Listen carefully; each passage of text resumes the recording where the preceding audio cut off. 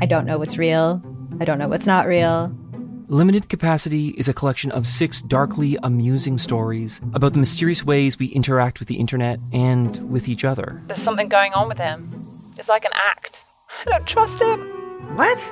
You're staring at me like I should say something, but I don't really know what to do here. That's the whole name of the game. Don't talk about how the town isn't real. You understand? Limited Capacity. Available now on CBC Listen or wherever you get your podcasts. This is a CBC podcast.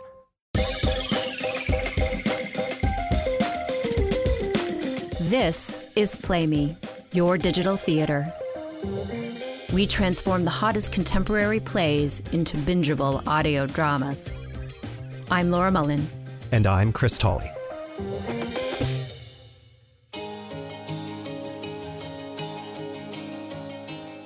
Welcome to Play Me's special series, The Show Must Go On, and the conclusion of Sir John A., Acts of a Gentrified Ojibway Rebellion by Drew Hayden Taylor. In parts 1 and 2, we meet Bobby Rabbit, who is on a road trip with his friend Hugh to Kingston, Ontario.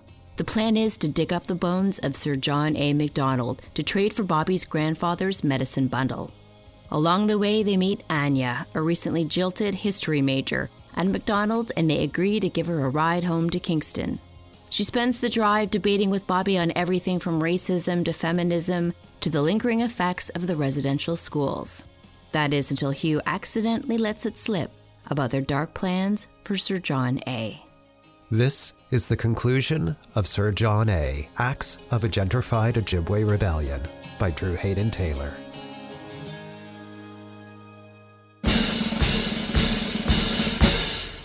To create a country, you must be an alchemist. Such an operation can require a handful of diplomacy, maybe a little dash of blackmail at the right time, a pinch of vision, and finally, a huge helping of hard work. And if the temperature's right, and God is feeling benevolent that day, a new country is born. The secret is, you have to be able to see what could be, not what is. Too many people with petty concerns see only what is. They cannot take that next step. Frequently, for amusement and, dare I say, inspiration, I read literature that deals with what could be. Jules Verne, Mary Shelley, etc. Simple tales of and from those who could see a little farther than the average man and can imagine the impossible. Oh, the world may be full of visionaries, but there can only be one vision when it came to Canada. Mine.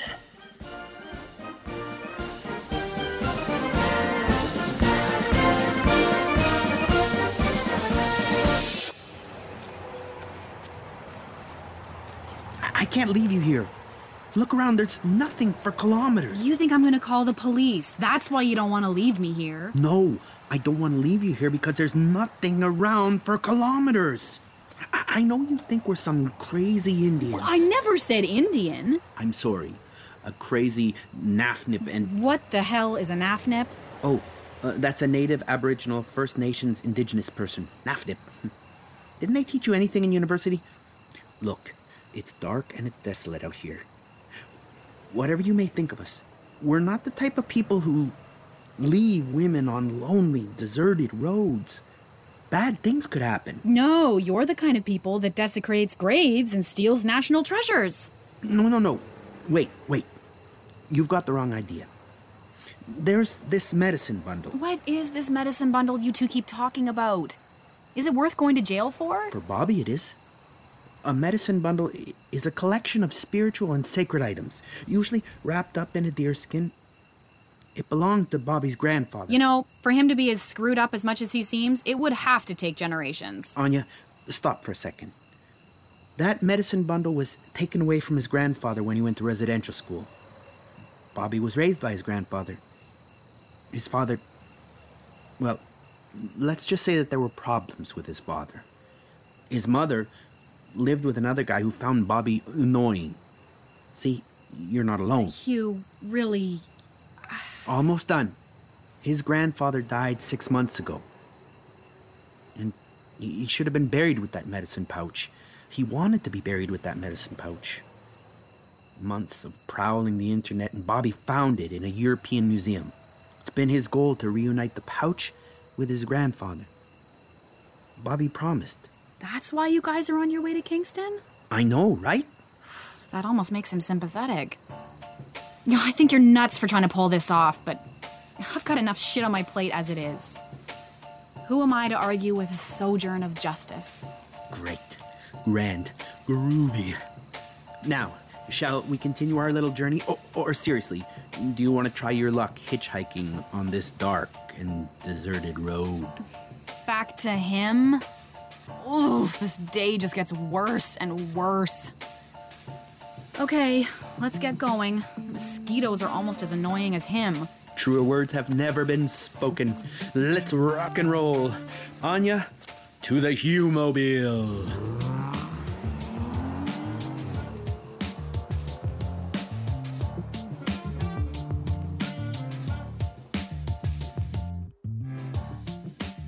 Hugh, did you know McDonald's father and son were named Hugh?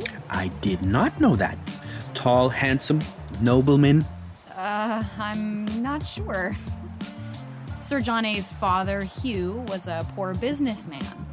The son, Hugh, after a long estrangement with his father, ended up both mayor of Winnipeg and briefly the premier of Manitoba. Passed some sort of temperance act. Well, I am certainly in search of employment, but neither of those positions appeal to me. Anya, here's a question for you. How much do you know about First Nations people overall? I've read a lot of Thomas King. Everybody's read Tom King. The raccoon that lives under my house has read Tom King. Do you want to know if I've been to any powwows, Bobby? First Nations community, stuff like that? I just think it's a shame that people like you, a typical young Canadian of Caucasian persuasion, I say that respectfully, knows more about a guy that's been dead for over 100 years than the people sitting in the car right next to her. Give her a break, Bobby. I'm sure she knows a lot. She's in university. What are you taking, by the way? Prozac, mostly. Look, I know about the same as most other Canadians my age would. Maybe a little more, maybe a little less. What? Do you want to quiz me? Yeah, why not? What are the 7 grandfather teachings? Come on, Bobby. Even I can't name them off by heart, just like that. That's why I'm not asking you. Anya? Wait a minute. I saw this on a t-shirt once. Bravery, wisdom, honesty, strength. Let's hear you name them. Shut up. Anya, name 7 First Nations communities. There are over 600, but feel free to pick any. Bobby. No, it's fine. Let's see. 6 Nations, Rama, Tyendinaga, Akwesasne, Cape Croker. Technically, it's now called Chippewas of Nawash, but I'll accept that. That's 5. 2 more. I don't know. That Oka place. I'll have to give you a half point for that one. Oka is actually the name of the nearby white town. And a very tasty cheese, if I do say so myself. The actual name of the native community is Ganasatake. I know people like you, Bobby. You do? Yeah. I have a lot of gay friends. What? Ooh, this should be interesting. Like with any marginalized cultures, for a few of them, everything they perceive or experience is a comment on, a reflection of, or as you say, is filtered through their sexual preference.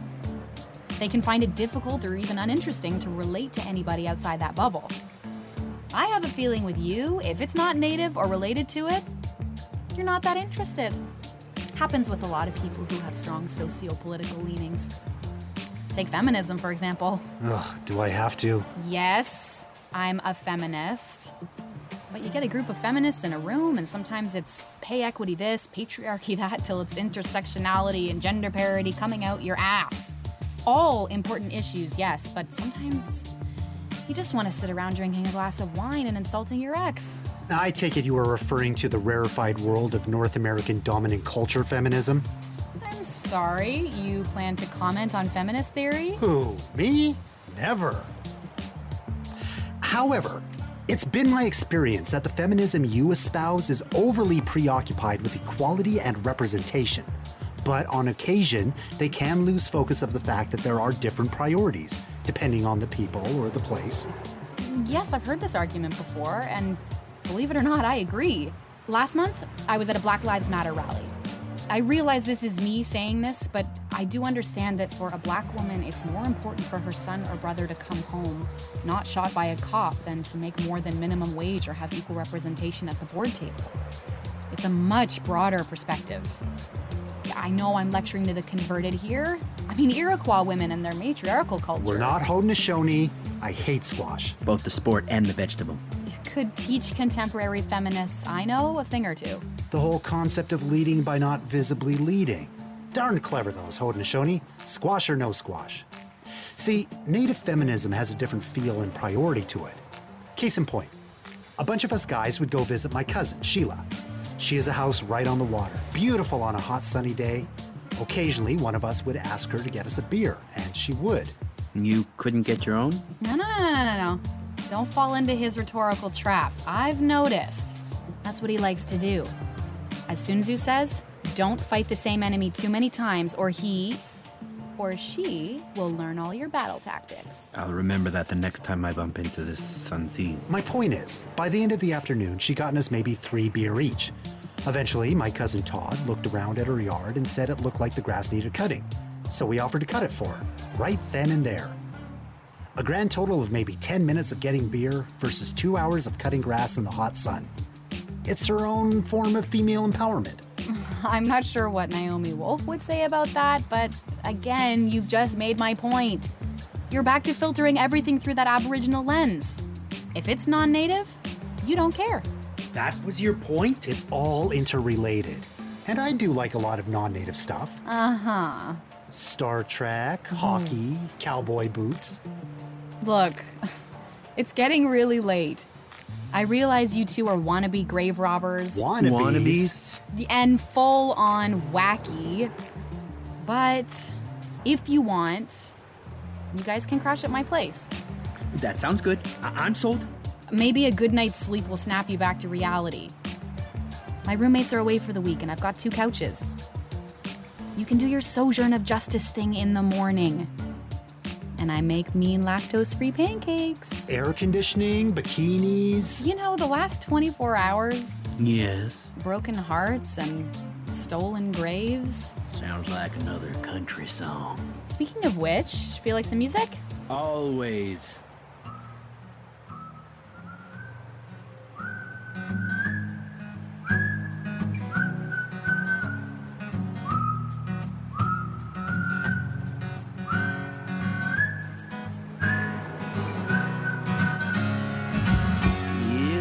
So lonely without you here, like a bird without a song.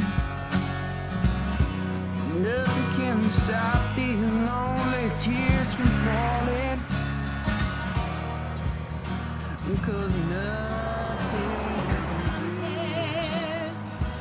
nothing compares to you.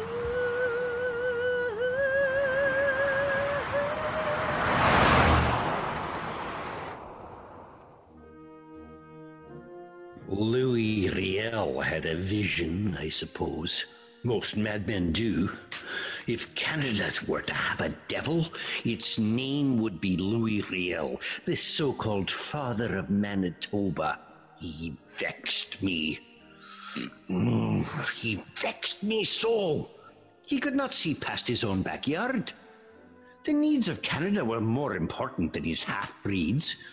His rebellion, the death of Scott, his lunacy. The man actually petitioned the Pope himself to relocate the Vatican to the new Promised Land. The Promised Land of Manitoba. What kind of sane man does that? This man, did I mention how much he vexed me? Well, luckily he was more of a visionary than a skilled diplomat or a student of warfare. It was only distance that provided him any measure of advantage. If you ask me, he was Canada's Frankenstein monster. cobbled together from the worst bits and pieces of French and Indian parts. An insane monster set out on the world to inflict havoc upon those he hated and pain his creator. He had to be hunted down and dealt with, as was the monster in the book. His accursed vision cost this country dearly. The financial expenditure to deal with him, the ugly publicity from his cursed shenanigans, and political fallout from his death. I am widely quoted as saying, "He shall die though every dog in Quebec barks in his favor." He did hang, and they did bark, and they are still barking. I think they mourned the symbol, not necessarily the man. It's amazing how one demented half-breed could so disrupt a country dedicated to peace, order, and good government. Hopefully, as the years go by, his name will fade into the obscurity of history, and the accursed actions he is the author of will be no longer mentioned. One can only hope and pray. And he really knew how to make an entrance.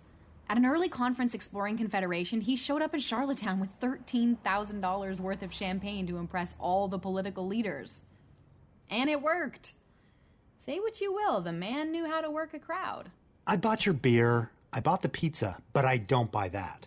Kingston, you can almost smell the history. Metaphorically speaking, I mean. Your house smells very nice. Yes. MacDonald had no choice as a 7-year-old coming here, but as he grew up, he always came back. This was his home. That's fascinating. I told you all this stuff already on our way down here. Yeah, but I like it better when she tells it. Oh, you're a sweetie. Okay, let me get you some blankets and pillows. Back in a second. I'm a sweetie. Hugh, what are we doing here? This wasn't part of the plan. Let's get out of here. Yvonne. That's it? She reminds you of Yvonne, doesn't she? She does not. No, Yvonne was taller and heavier and native. And would stand up to you, talk back to you, test you. This has nothing to do with Yvonne. I think you like her. You do, don't you? Me? Hell no. She's opinionated, loud, pushy. Right. That's the antithesis of you. If anything, I think you're kind of sweet on her. Kiss, kiss, kiss. And this is not about Yvonne. Who's Yvonne? Hey, Bobby. She wants to know who Yvonne is. Well, that is fascinating. Good for her. It's not important. That's a matter of perspective. Anya, let me tell you a story. Yvonne was a smart, beautiful woman, a cousin of mine, and a former girlfriend of Bobby, who currently is going to university in Peterborough, working on her PhD in Indigenous Studies. When we passed the 115, I thought for sure the car was going to veer right. He's exaggerating. She's just an old ex-girlfriend. Right, and Star Wars was just a movie. The problem is, she found Bobby's choice of in-your-face lifestyle a little counterproductive to a solid education. You've seen Bobby at his best and worst. Imagine that for 8 years. See, a good chunk of the native population are getting educated these days. Formal education is now referred to as the new buffalo. The new buffalo? Yeah, because it will provide for all our needs. It's an indigenous metaphor. The new buffalo. Got it. I hate that term. Historically, not everybody existed off the buffalo. It's culturally myopic. Bobby, would you prefer the new pickerel or maybe the new muskrat for the Ojibway? Anishinaabe. Christ, I wish you'd used the right term. I got tired of trying to teach white people how to say Anishinaabe. After a while, I started pronouncing it wrong. Ojibway, Anishinaabe, tomato. Ojibway is easier in mixed company. It's still wrong. That pizza was salty. You got anything to drink? Let me think. In the fridge, there should be some beer, soda water, Diet Pepsi. Oh, and maybe a Snapple. Oh, a Snapple. Hugh? I'll be right back. But keep talking. Really? Does he have to? Yes, he does. My house, my rules. It's a Caucasian thing. It's a classic story. I'm sure you've heard variations of it. Boy meets girl who's living with another guy. Boy becomes their best friend. Other guy breaks up with girl and moves away. Boy ends up dating girl. Boy ends up dragging her to too many protests and marches. Boy can't understand why she doesn't find pissing people off together as romantic as he does. Imagine that. After her 5th public mischief charge, she opts for a more sedate life of making a difference to her people through embracing the new buffalo.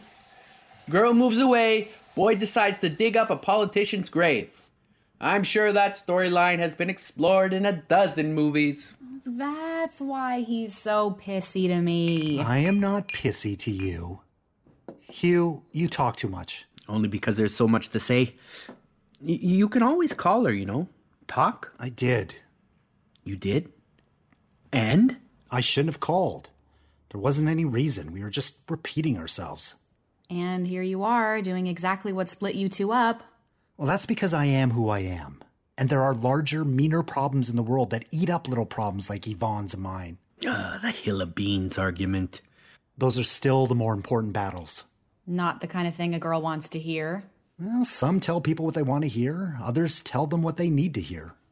And then there's Chris, who told me neither. Who's Chris? The asshole in Perry Sound. We just broke up. That's why I was at the McDonald's. About 10 minutes before we met, I had been in the washroom crying my eyes out. Sometimes a girl just wants and needs to hear something positive. Sometimes guys too. Okay then, I think we should go. You sure? We'd better. You must be exhausted. I guess that grave's not gonna dig itself. Bye. It was truly a pleasure to meet you. I wish you the best of luck in whatever you find yourself doing. Keep singing. How can I not? There's no word in the Anishinaabe language for goodbye. Only, I'll be seeing you. That's almost romantic. I'd say stay out of trouble, but... Oh, Hugh. I think this is yours. Thanks. Bear spray. No problem. Bears of Kingston, beware. Hugh, let's go.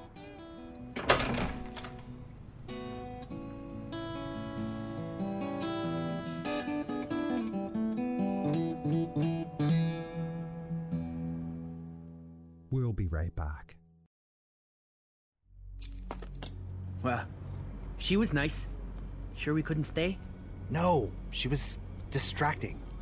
You know, I was thinking, if we dug up all the fathers of Confederation and stitched them together, we'd have a Franken-father or a Franken-federation. God damn it, Hugh, keep your voice down. This is serious. You're a little too serious. I think you need your own happy place. I don't want to sing. That's my happy place. All it is a place you can go where you can do what you've always wanted to do. Where you check your logic and reality at the door. That doesn't sound like me. I prefer my logic and reality with me at all times. Okay, now my map says it's over here. Kataraki Cemetery. Sounds Iroquoian. Father of Confederation. Hear Shakespeare like you've never heard before. Here's your show. Play On podcasts are epic audio adventures reimagining timeless tales with award-winning actors. Double, double toil and trouble, fire burning, cauldron bubble. Fillet of a forest snake, in the cauldron boil and bake. Listen today at playonpodcast.com or wherever you get your podcasts. John A. MacDonald, 1815, 1891. This might be it. Yeah. 76 years. He lived 76 years. 3 years longer than my grandfather. Not much of a tombstone. Somehow I was expecting something bigger. Wait. I think I see someone coming. It's dark. Those are shadows. Come on. Bobby, this is ridiculous. Look at us. We aren't very good grave robbers. He even brought me the wrong kind of shovel. A poor workman blames his tools. Our cause is just. You're trying to tell me that this is some sort of hallowed shovel of justice? Yes, very. What we are doing is a fair and measured response to an outrageous imposition. They have, over the years, taken our children, they have taken our dead, they've attempted to take everything. The medicine bundle. Remember that? I thought that's why we were here. That was implied. So, here we stand, in a cemetery in the middle of the night, about to dig up a bunch of bones and hold them for ransom to get back that medicine bundle. Doesn't that seem a bit contradictory to you?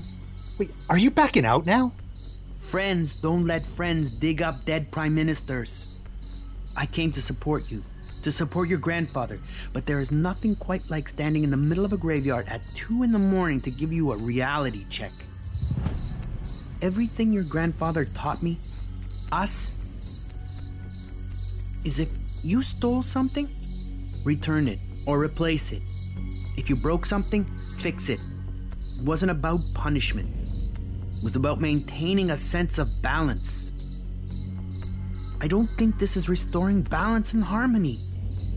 This is more along the lines of revenge, and revenge is never a good path to follow. But my promise to my grandfather... God damn it, Hugh! Hey, man. All this stuff is stuff your grandfather taught us. If you don't give a shit about what I'm saying, you don't give a shit about what your grandfather said. God damn it! Hey, Mr. McDonald. I bring you greetings from the Anishinaabe people. They wanted me to tell you they are still alive, despite everything. My buddy Hugh tells me a happy place is where you can do what you want. Express what's in you. You see the shovel? Boy, would I like to... Easy with that shovel, lad. You could hurt someone. What? Oh, fuck, shit! Hugh! What an odd and dark place. And you? Who are you? Bobby Rabbit. An equally peculiar name. And Mr. Rabbit, I don't believe we have ever met, and I have an excellent memory for faces. And your face, even in this light, seems a tad darker, more exotic. You wouldn't be from one of the Mediterranean races, would you? Perhaps Italian or Spanish? I am Anishinaabe. And what, pray tell, is that? Something from the Caribbean, perhaps? Ojibway. Ojibway? You're an Indian. A rose by any other name. An Indian who knows his Shakespeare. Will wonders never cease? Grade 11 English. Got a B+ on it. I have no idea what that means, but you seem to be doing well for yourself. You speak English well and look very civilized. Oh, I will try not to take that personally. Still, I want to punch you right in the middle of that big red nose of yours. Have I offended you, sir? Yes, sir, you have. In so many ways. Do I look like a happy Indian? No, I am one severely pissed off First Nations man. But I don't understand. I am a friend to the Indian man. I used to sing in a Mohawk choir when I was young. Everything I and my government has done has been for the eventual benefit of the Indians of Canada. Eventual benefit? You starved us. Starved? No, that is a gross misjudgment of the situation. You have to understand how government works. It's complex. But the need to relocate the majority of Indians to reserves became increasingly necessary.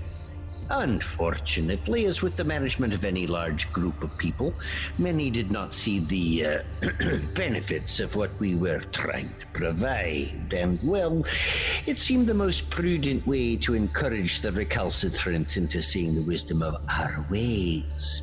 Spare the rod and spoil the child, I suppose. Oh, it could be conceived of as harsh, true, but in the end... In the end, you starved them into submission. I am the Prime Minister of Canada. I must do what I can to make sure this country operates and grows. I wouldn't expect you to understand, but it was for the better good of Canada. There were migrants looking for land. Canada needed a population that would do magnificent things with the land. Indians have no knowledge of the importance of the rich land they use simply to shit upon. You Indians have no respect for the law, and Canada is a nation of laws. If they did not want to live on the reserves we negotiated, then they must deal with the repercussions. Yes, some went hungry. We all have been hungry. Coming across the ocean as a child, we were fed a gruel that... Well, I frequently chose to go hungry. I could see beyond the grumbling of my stomach. Indians can't seem to do that. What are you here to whine about? I want my grandfather's existence on Mother Earth to be acknowledged. I want my grandfather's experiences at residential school validated. I want how my father turned out to be understood. I want the world to appreciate how important, how vital my grandfather's medicine bundle is and where it should rightfully be. With him, not in a museum. Same with 10,000 other equally important Aboriginal items. And I want to know that for all my yelling, all the angry things I've done in my life, something good will have come from it. And I can close my eyes for a while. Oh, well spoken, lad. You can thank me for the ability to make a speech like that. And just what is this medicine bundle? One of your superstitious contrivances? First of all, bite me. Secondly, it was something my grandfather held close and treasured. He felt it was the essence of who he was and who his people were. And I have it? You set the sequence of events in motion that ended with my grandfather in a residential school, the bundle ending up in a far-off museum, and me standing here in the middle of a cemetery. Oh, son, on any given day, I deal with 1,000 requests from 1,000 people all wanting something. And you think your little medicine bundle is worthy of my time? You want my advice, young man? Learn to plow. That will do your people more good than this hocus pocus. Now, if you will excuse me, I am a busy man. One quick question. I've always wanted to know this, from you. Just coldly and simply. What makes you so sure your way of life is better than ours? You and your people have tried so hard to change us, civilize us. Why? Because that's what we do. Yes, we complicate and justify it by couching it in decrees and religion and laws. You want an explanation for everything people do. Good luck, son. You're going to have a long time waiting. That's not a very enlightening answer. You want enlightenment? Light a candle. What about my grandfather's medicine bundle? What would you have me do, Mr. Rabbit? Go knocking on the museum doors myself saying, "Give me all your Indian medicine bundles. I've got an irate Indian barking up my arse." I think not. Wait. That would work. Whatever are you talking about? You still here? Well, Sir John A., I am going to take the fight to them. What if I kicked on the doors of the museums, of all the museums? It would be a public relations nightmare for them if they didn't listen to me. I went over to England and came back with a new country and a knighthood for it. Also, as I remember, the food was substantially better on that trip. Well, that was the important thing, wasn't it? Hey, want to hear something funny? My grandfather was named John. He didn't create much of anything worthwhile other than my family, and nobody's throwing him a party. You broke so many things about my people, and it's going to take us generations to fix. But we will. We are survivors. We survived smallpox and tuberculosis. We survived the Indian Act. We survived you. Europe. I should go there.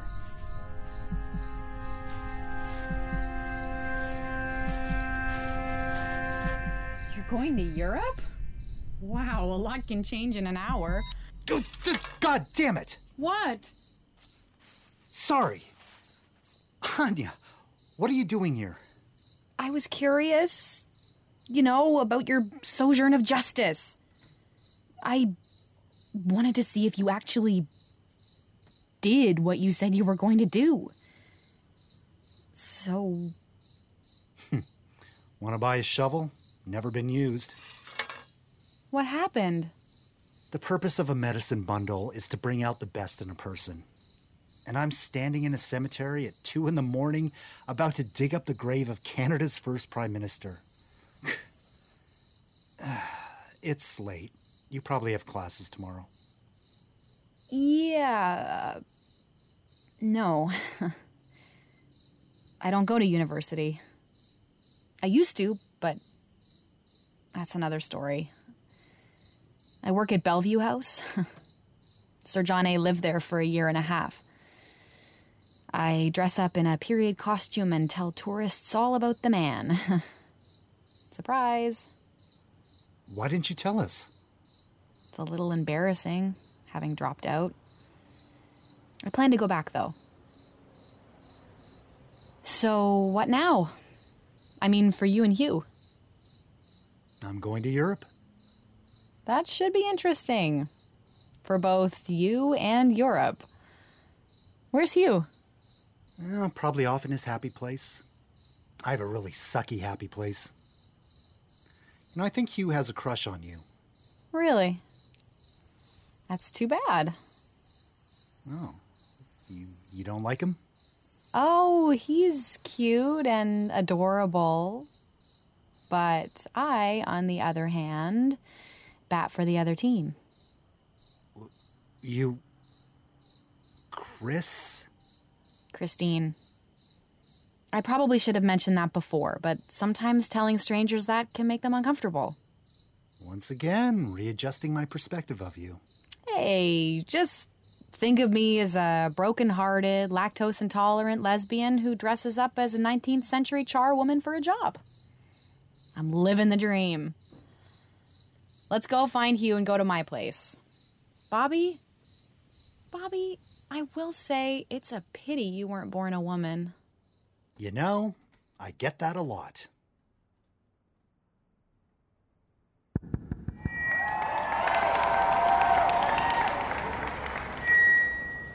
Off into the darkness they walk, and the lights come down on our grand tale.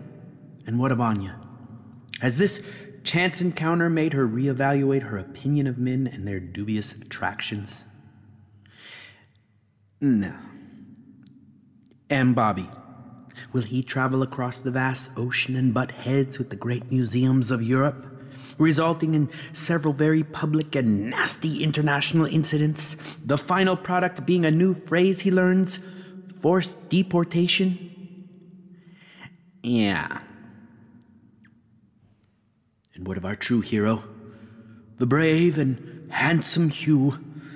What will happen to him? Will he find happiness? Will he find a job? Will he ever end up center stage at the National Arts Center? Well, that's a story for another night. I want you to want me.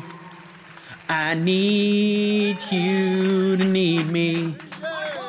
I love you to love me. I'm begging you to beg me. I want you to want me. I need you to need me. I love you to love me.